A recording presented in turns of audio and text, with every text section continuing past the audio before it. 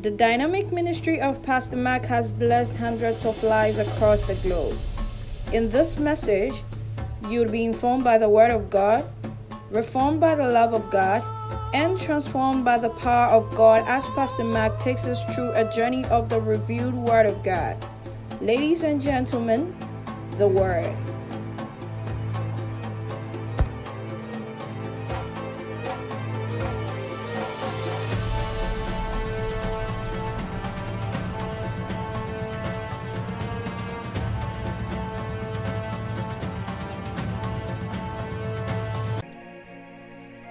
Shalom everybody, thank God it's Wednesday. I'm so excited to come your way once again with your favorite podcast of the week, the Wednesday podcast. I hope this message meets you and yours in perfect condition. Shall we take a word of prayer if you don't mind?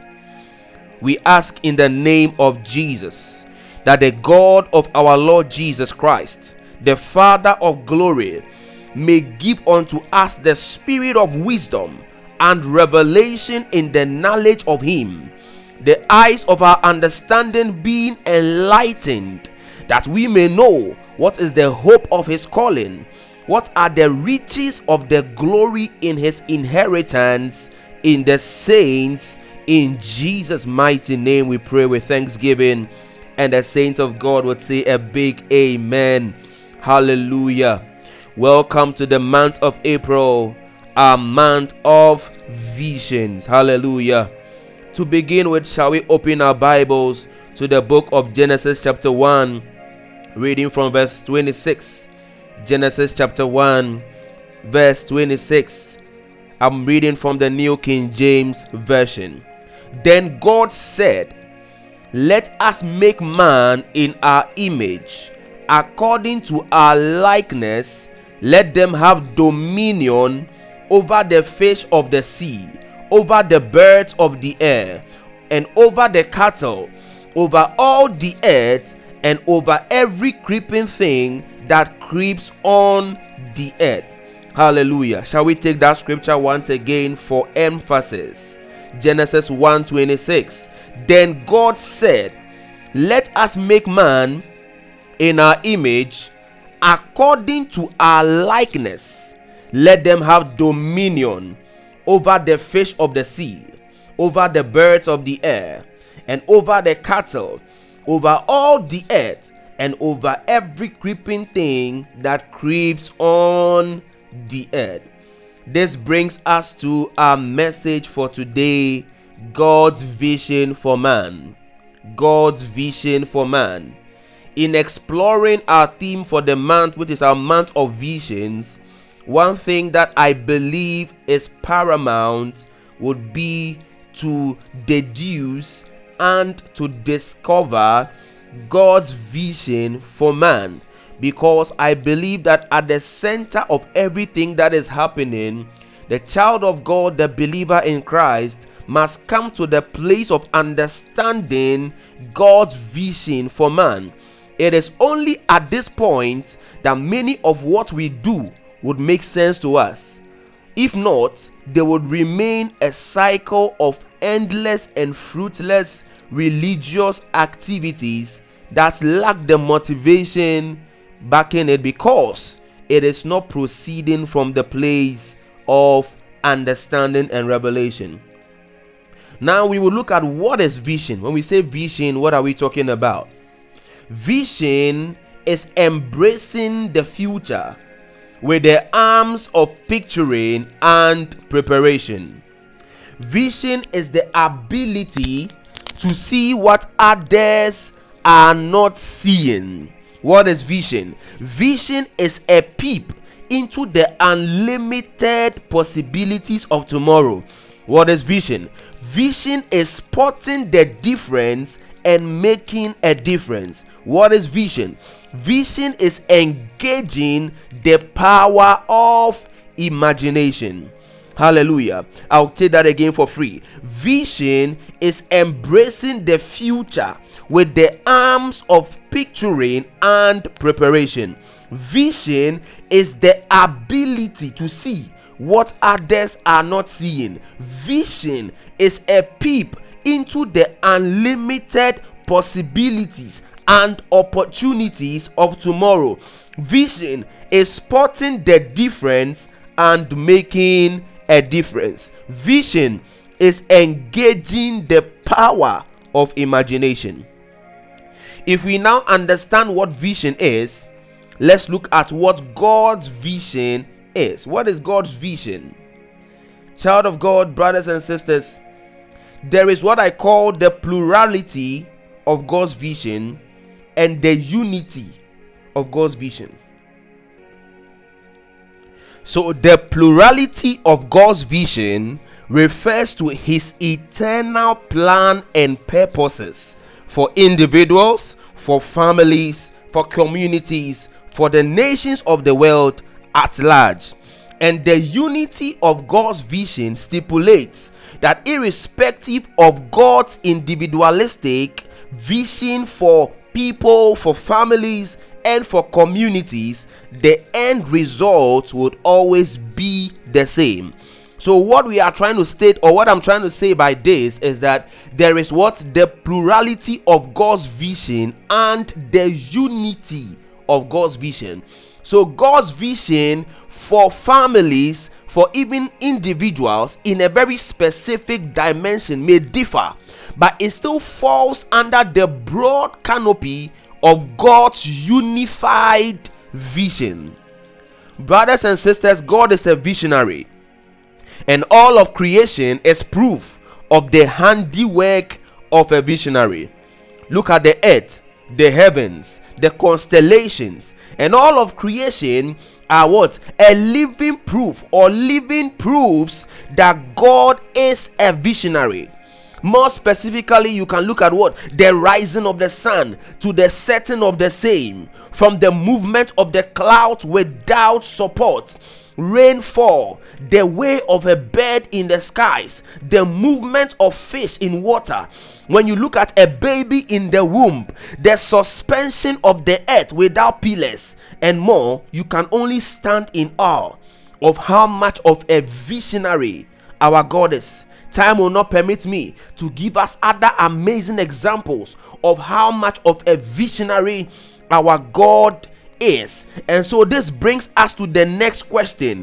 What is God's vision for man? What is the broad canopy of God's vision for mankind? What is the broad umbrella? What is the scope of God's vision for man? And that will take us back to Genesis chapter 1 verse 26. Genesis chapter 1 verse 26. Then God said, let us make man in our image. Stop there. Then God said, let us make man in our image. Genesis chapter 1 verse 26 spells out God's vision for making man. God said, let us make man in our image. The phrase in our image is God's primary vision for creating man.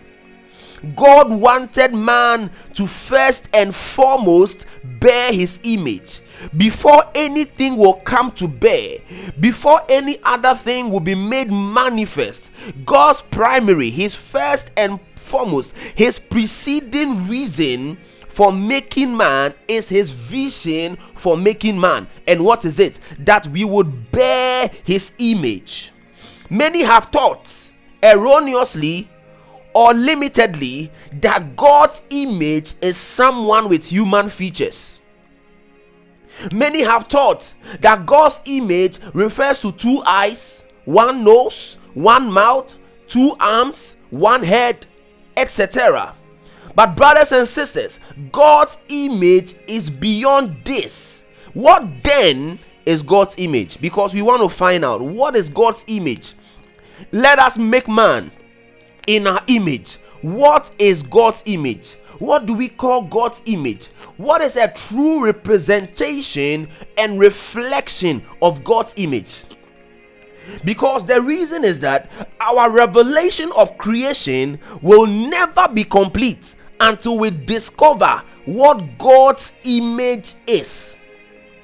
Our understanding of God's vision will be distorted until we discover what God's image is. Creation will be abused until we have this understanding. What is God's image? God said, let us make man in our image. So many have thought that once you see a human being with human features, that is the image of God. No, it is beyond that. It is a limited understanding of what God's image is. Hallelujah. Praise God. Are we trying to say, forgive my language, that when you see a cripple, that is the image of God? When you see a blind man, that is the image of God. When you see an amputated man, is that the image of God? Is that the image of God? Well, you may have thought that the person was born and probably lost his or her arms or whatever to an accident. Fine. What about those who are born deformed from the womb? Is that the image of God? Is God deformed? Is God deformed? So we must redefine our understanding of the image of God. And in discovering what God's image is, we will be looking at two anchor scriptures. For it is written that by the testimony of 2 or 3 witnesses, a matter shall be what? Established. 2 Corinthians, the 4th chapter, reading the 3rd to the 4th verse. And also we'll be looking at Colossians, the 1st chapter, reading from the 13th to the 15th verse. So first and foremost, let's look at 2 Corinthians chapter 4 from verse 3 to 4. He says, but even if our gospel is veiled, it is veiled to those who are perishing, whose minds the God of this age has blinded, who do not believe, lest the light of the gospel of the glory of Christ, who is the image of God, should shine on them. Who is the image of God? He says, lest the light of the gospel of the glory of Christ, who is the image of God, should shine on them. Should shine on them. So from this scripture we can deduce that what? The Christ is the image of God. Jesus Christ is the image of God. Let's look at Colossians chapter 1 from verse 13 to 15. Colossians chapter 1 from verse 13 to 15, reading from the King James Version. Who had delivered us from the power of darkness and had translated us into the kingdom of his dear Son, in whom we have redemption through his blood, even the forgiveness of sins, who is the image of the invisible God, the firstborn of every creature. Watch this carefully. Who had delivered us from the power of darkness and has translated us into the kingdom of his dear Son, in whom we have what? Redemption through his blood, even the forgiveness of sins, who is the image of the invisible God, the firstborn of every creature. This scripture is to buttress the fact that Jesus Christ is the image of God. So from the verses above, we can deduce, we can conclude, we can verify, we can ascertain that Jesus Christ is the image of God.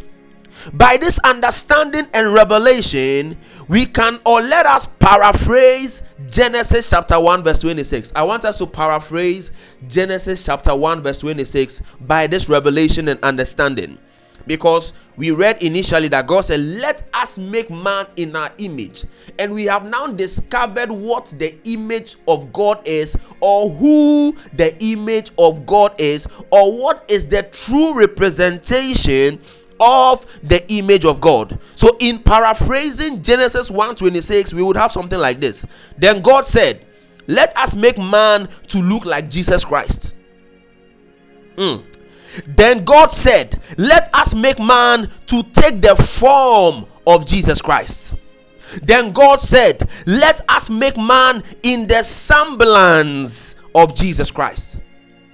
If we are to paraphrase Genesis 1 verse 26, this is how it's going to look like. So the image of God is who? Jesus Christ.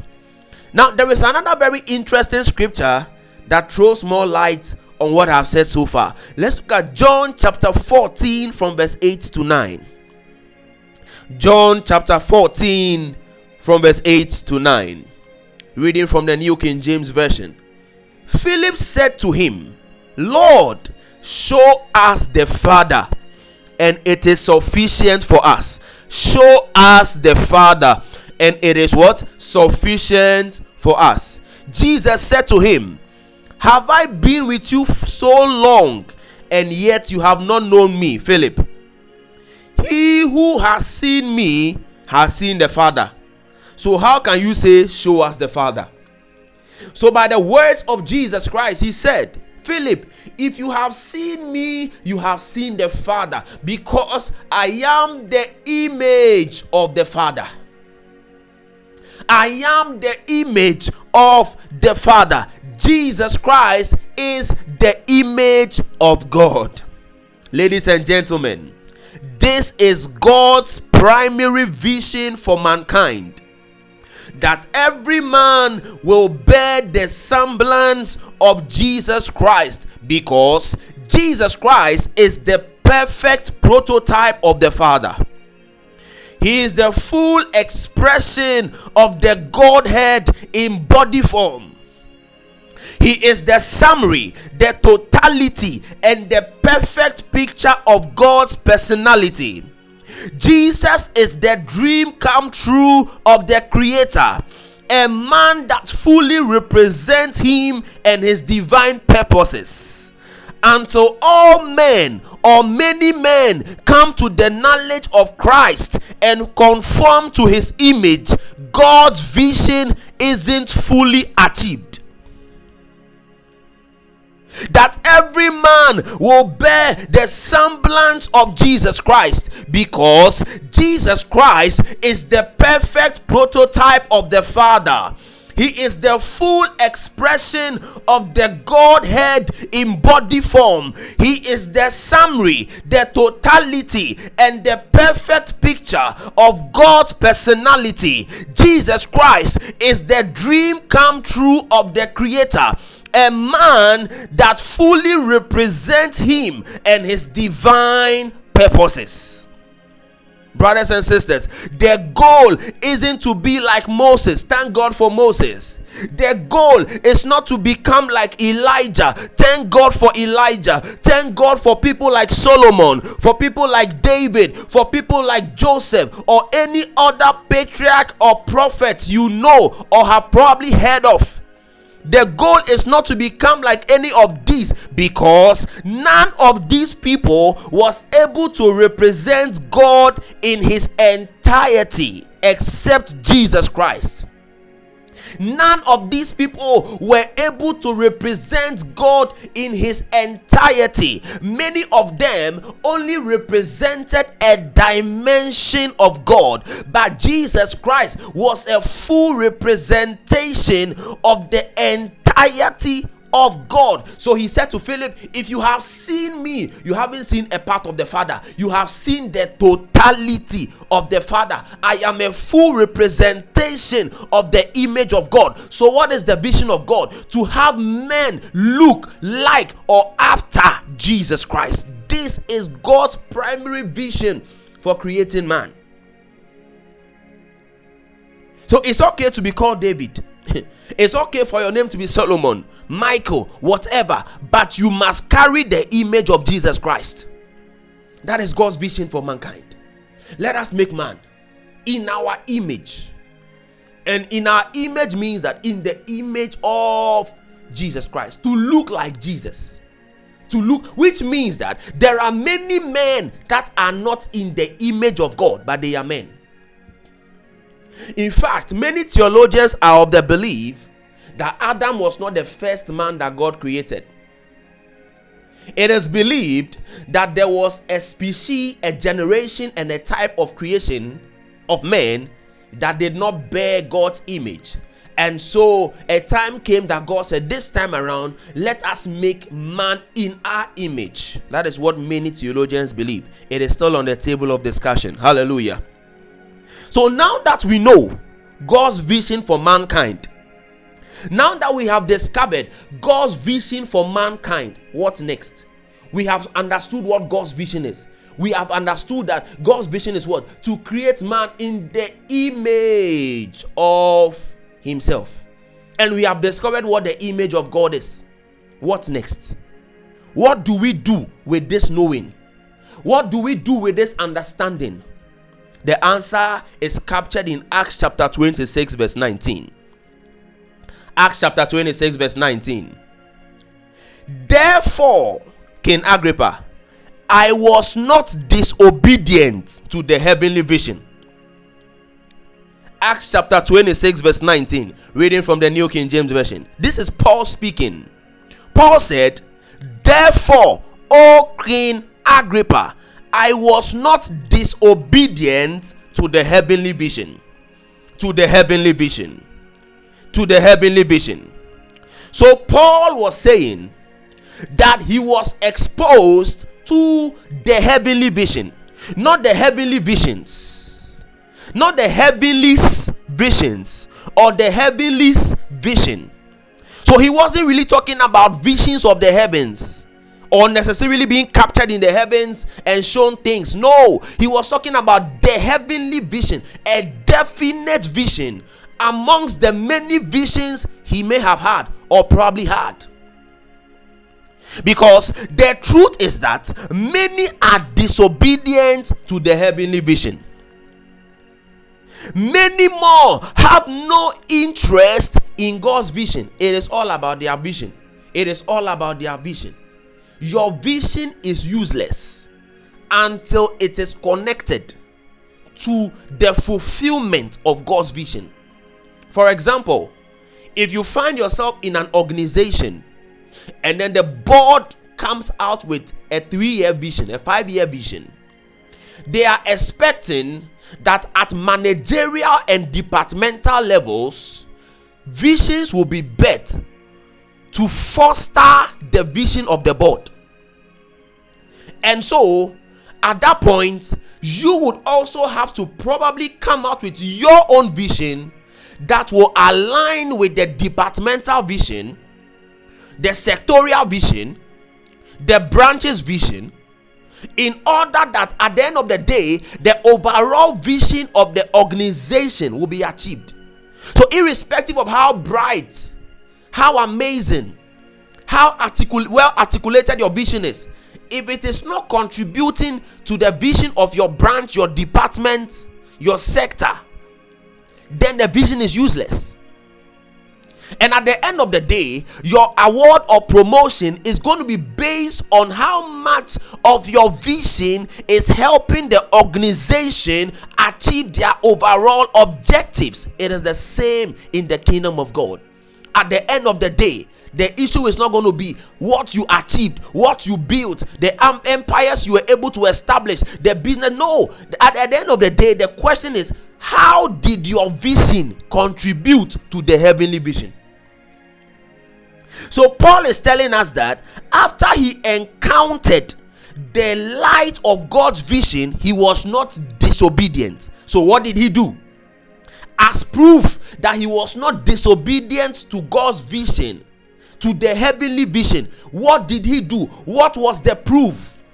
What can we lay hold on? What was visibly clear, or what was visible enough as a testament that he wasn't disobedient to the heavenly vision? He submitted to authority and learned. We saw how he submitted to the authority, the leadership of Ananias for a season. He fasted and prayed. He preached the gospel. He taught the gospel. He evangelized in many locations. He wrote books. He built churches. He raised and mentored people. He ministered to the needs of people through healings, through impartations, through deliverances. He suffered for the gospel. This, in my opinion, were the 10 things that Paul did. That was a testament that he was not disobedient to the heavenly vision, that he was aligned to God's vision. So what does it mean to us as believers at an individual level? What does it mean? What it means is that anytime you win souls, you are obeying the heavenly vision. It is beyond religion. Oh, you must be a soul winner. And the reason why many are not taking soul winning serious is because they don't understand how their soul winning activities are contributing to God's overall vision. They have not come to a place of realization that they are part of God's vision. They are the instruments of God's vision, and that God's vision can find fulfillment through them. Like Paul, we have to become obedient to the heavenly vision. It is one vision that men will become like Christ. It cannot happen without soul winning and many other things, many structures that God has put in place to ensure that this vision is achieved. So anytime you win souls, you are what? Being obedient to the heavenly vision.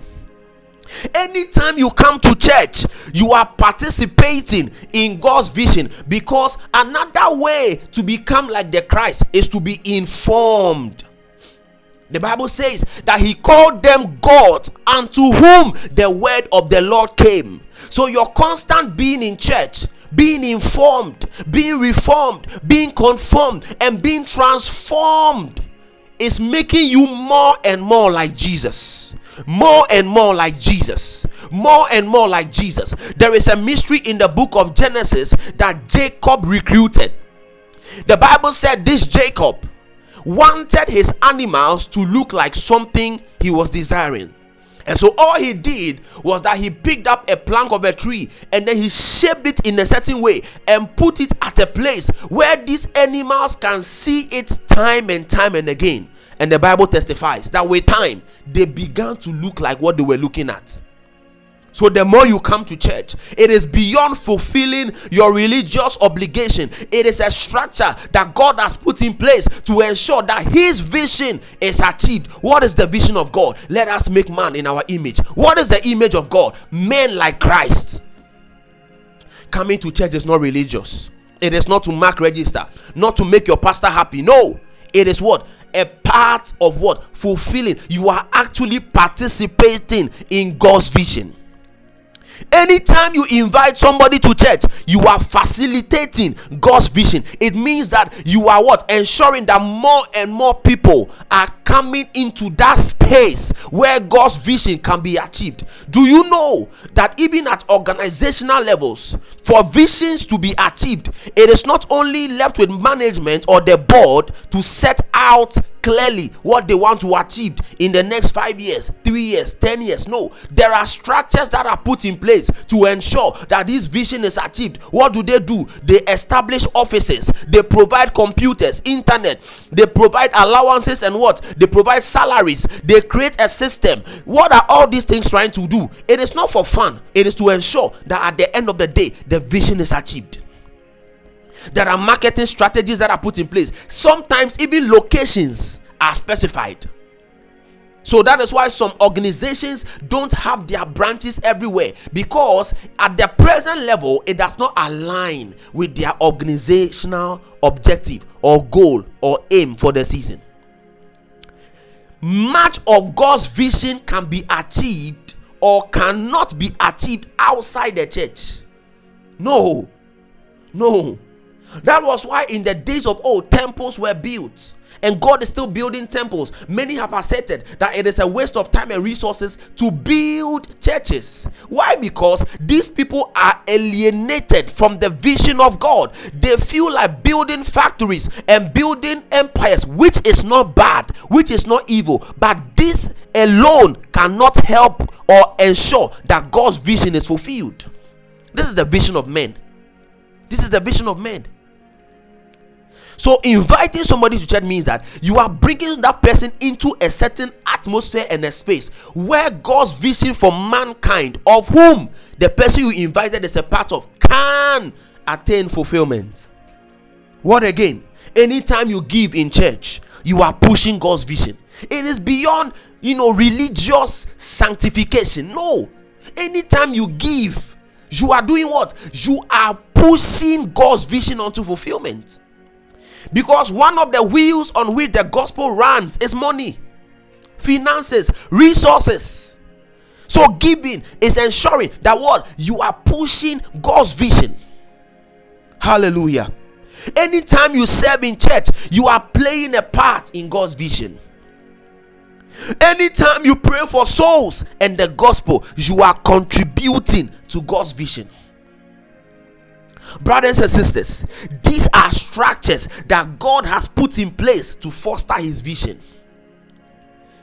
This is how to partake in God's vision.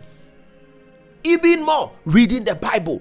It is more than just having your quiet time and fulfilling your religious obligation that you must have your quiet time as a Christian. Many don't do it because they don't know that in doing so, they are what? Fostering, establishing God's vision for their lives, and by extension, making themselves available for the full manifestation of God's vision. Even back to the organizational setting, there are times when people will go for leadership trainings. People will go back to school, go for MSc, PhD, doctorate, whatever it is. Sometimes the organization will pay for an all-expense paid trip for some selected individuals to travel abroad to learn, relearn, and unlearn in order that the vision can be achieved.